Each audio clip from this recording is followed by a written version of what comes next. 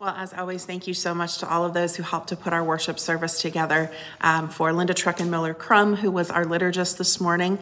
For Gary Brubaker, who always puts our music together so wonderfully. For our Wesley Choir and Praise team, who are our song leaders, thank you so much.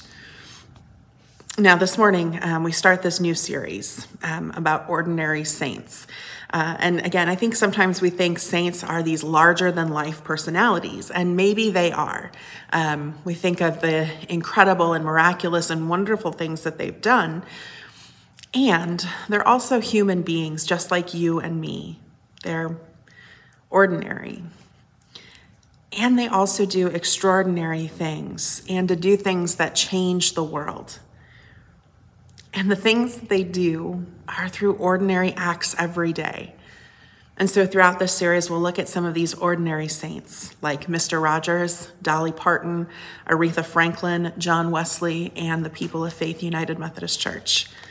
And so this morning, we'll start with Mr. Rogers. Would you pray with me?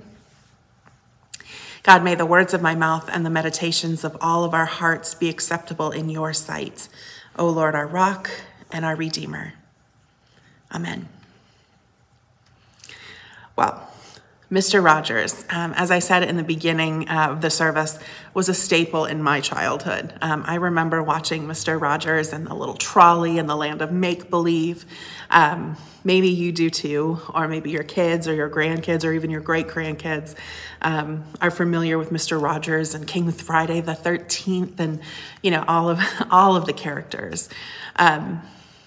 Or perhaps more modern, you're familiar with Daniel Tiger in Daniel Tiger's Neighborhood, which is Mr. Rogers. So Mr. Rogers' influence spans generations as well.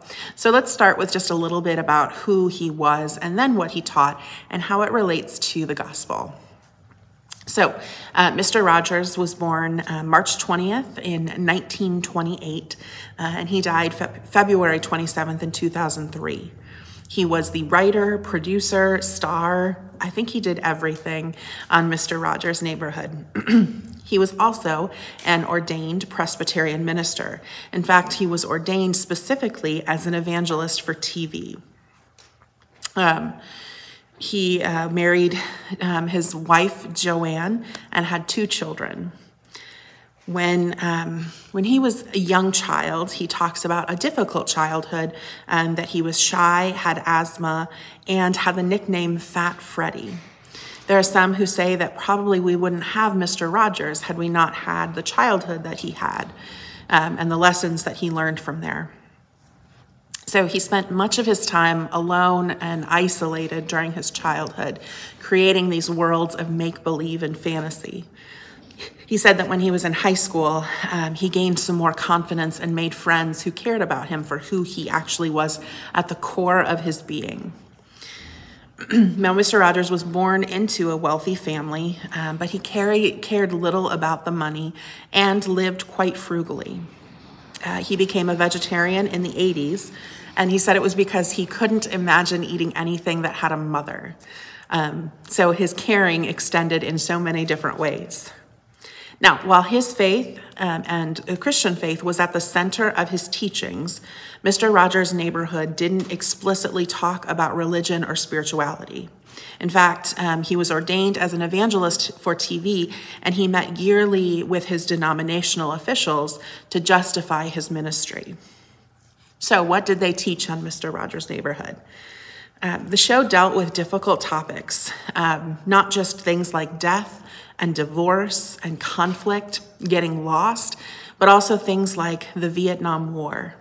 What is assassination? Also the Challenger explosion. Mr. Rogers was specifically called to help respond to the 9/11. There were so many things that Mr. Rogers responded to in ways that children could both understand and collect, but also, I think, in ways that adults could also understand and think about how to respond to children.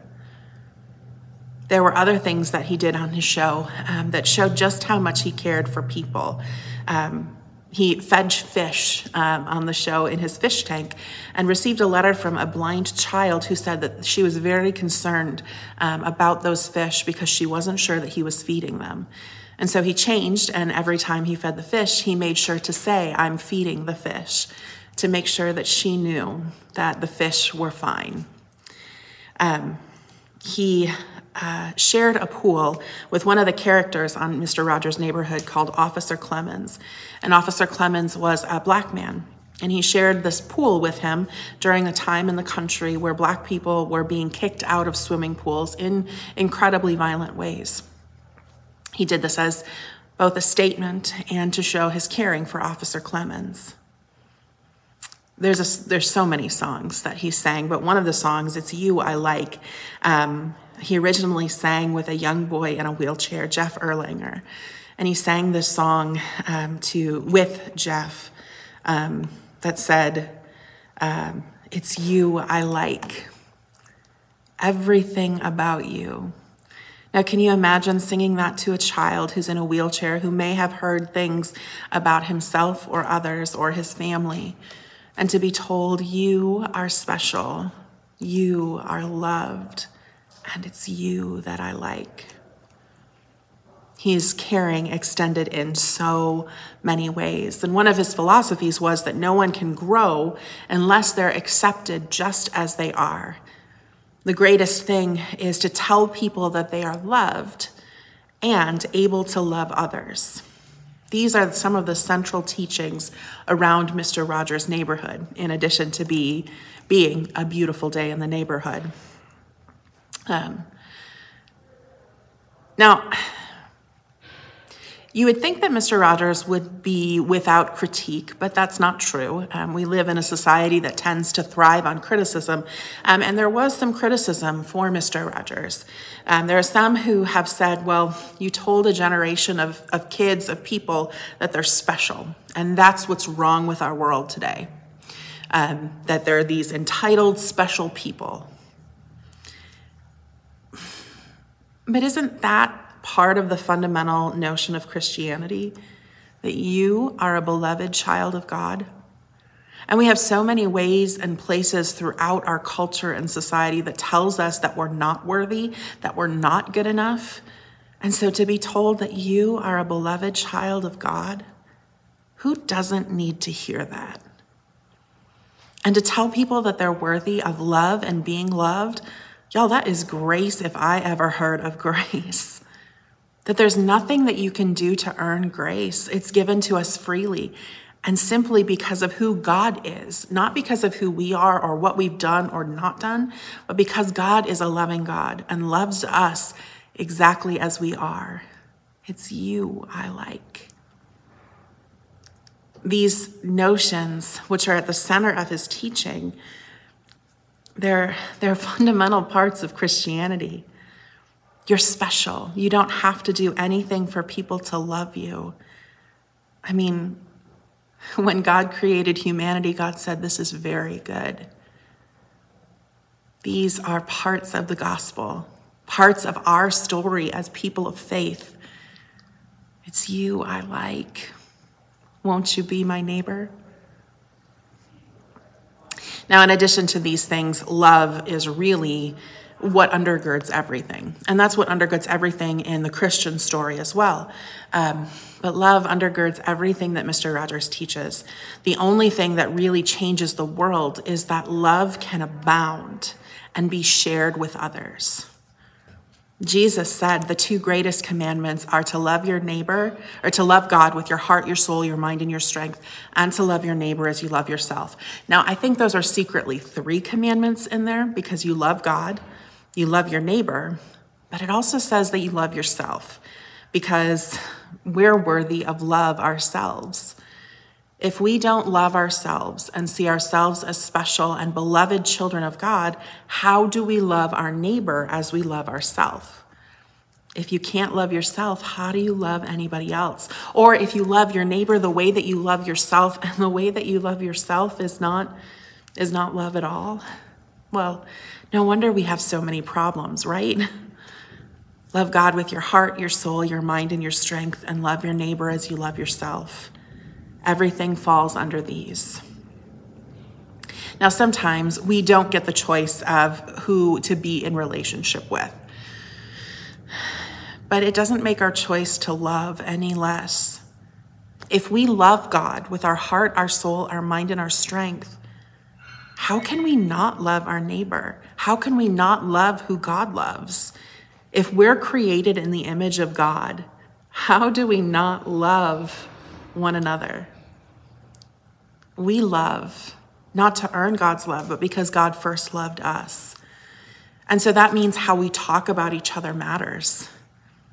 We're each other's neighbors, not, whatever words we use. Our words matter because our words also reflect how we treat one another. Our love leads to actions, how we care for one another, making sure that everyone is treated with dignity and respect, that everyone is loved and able to be loved, that maybe everyone has access to anything that they need that will help them flourish in life, not insisting on our own way, but what's best for someone else. Those are words from Paul. And of course, the words from Jesus, to love God, to love your neighbor, and to love yourself. And Jesus wasn't the first one to say these words too. They were found within the scriptures of the Old Testament as well. Love undergirds everything. This love is at the center of who we are as people of faith, created in the image of God, as followers of Jesus Christ. Love God with your heart, your soul, your mind, and love your neighbor as you love yourself. And sometimes maybe those seem like incredible tasks. And yet, they're what we're called to do and to be. Maybe you think that it is a saint who's the only one who can do these things. I don't think that's true. At least not in the way that saints are pictured as these perfect people or perfect beings. That's really not who a saint is. To be a saint doesn't mean that you're perfect. That's something we're working on and something God does within us, that we are perfected through God's love. Mr. Rogers thought of himself not as a perfect person. He said, being a saint is unattainable. I'm just someone who loves. And Mr. Rogers was someone who struggled with tragedy in order to realize the gravity of love. Someone who worked to love God and to love neighbor. And I think also to love himself.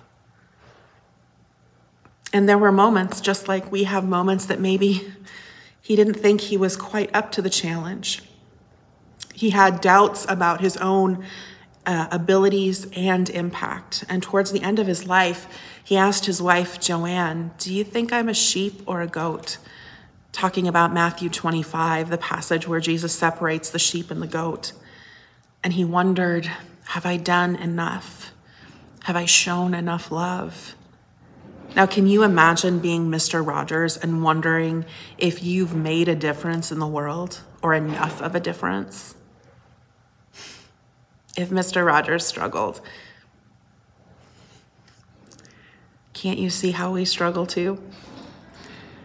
He was always striving to make the world better and change the world for the better, making disciples of Jesus Christ for the transformation of the world, teaching us how to love God, how to love ourselves, and to love our neighbor. So what do?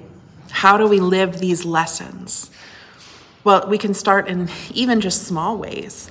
Like this week, show someone or find someone to love. And I gotta tell you, it's not gonna be that difficult to do. Maybe it's someone that you disagree with. Maybe it's someone who, when you talk politics, it doesn't go well. Well, how can you show love to one another?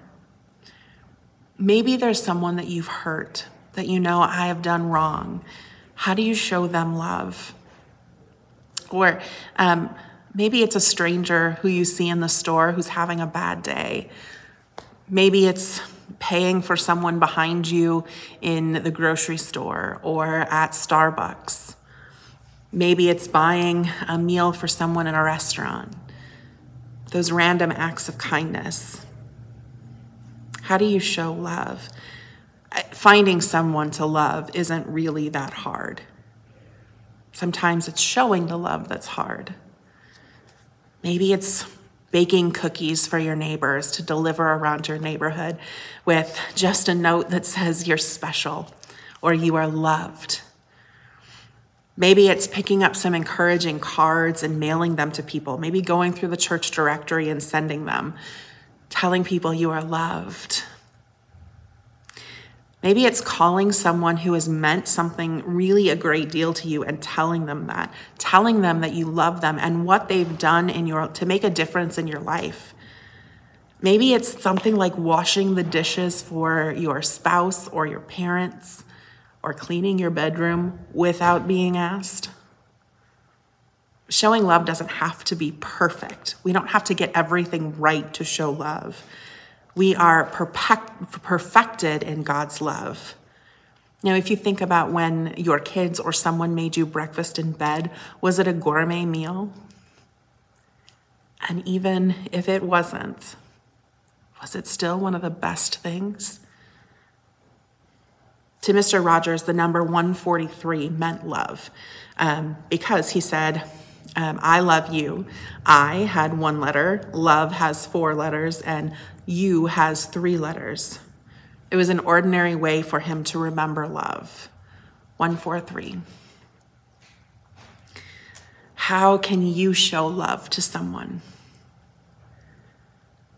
Mr. Rogers had a lesson about love that he often did. And he said, think about people who loved you into being. He did this often through a moment of silence. Mr. Rogers used silence regularly. So, thinking about that, would you take along with me 60 seconds to think of the people who have helped you become who you are, those who have loved you, who have cared about you and wanted what's best for you in life? Just for 60 seconds.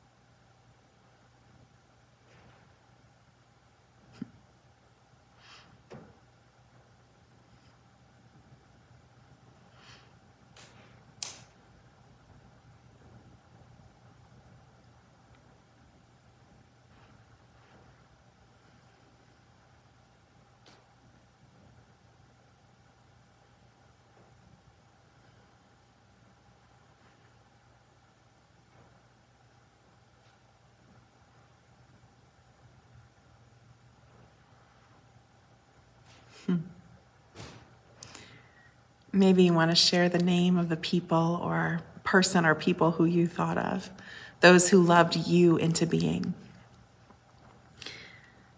Thank you for doing that with me. Who are those people? Are they sitting in the room with you? Have you sat in a room with them before? Can you think about how deeply loved you are and the ways that you can love others? Richard Rohr, who is a Franciscan priest, said, "We are never earning God's love, but returning God's love." Love and the lack of love are at the root of all relationships.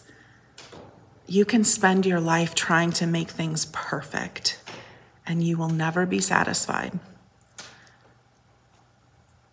But you can love yourself. You can love God. You can love your neighbor and see the beauty around you that others might ignore. And then spend your energy pointing to that beauty because it's all around you. Love God with your heart, your mind, your soul, and your strength, and love your neighbor as you love yourself. It's you I like.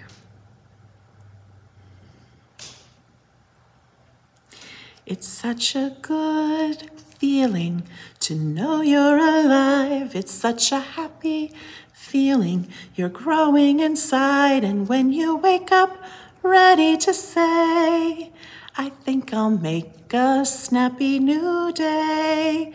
It's such a good feeling, a very good feeling, the feeling you know you're alive.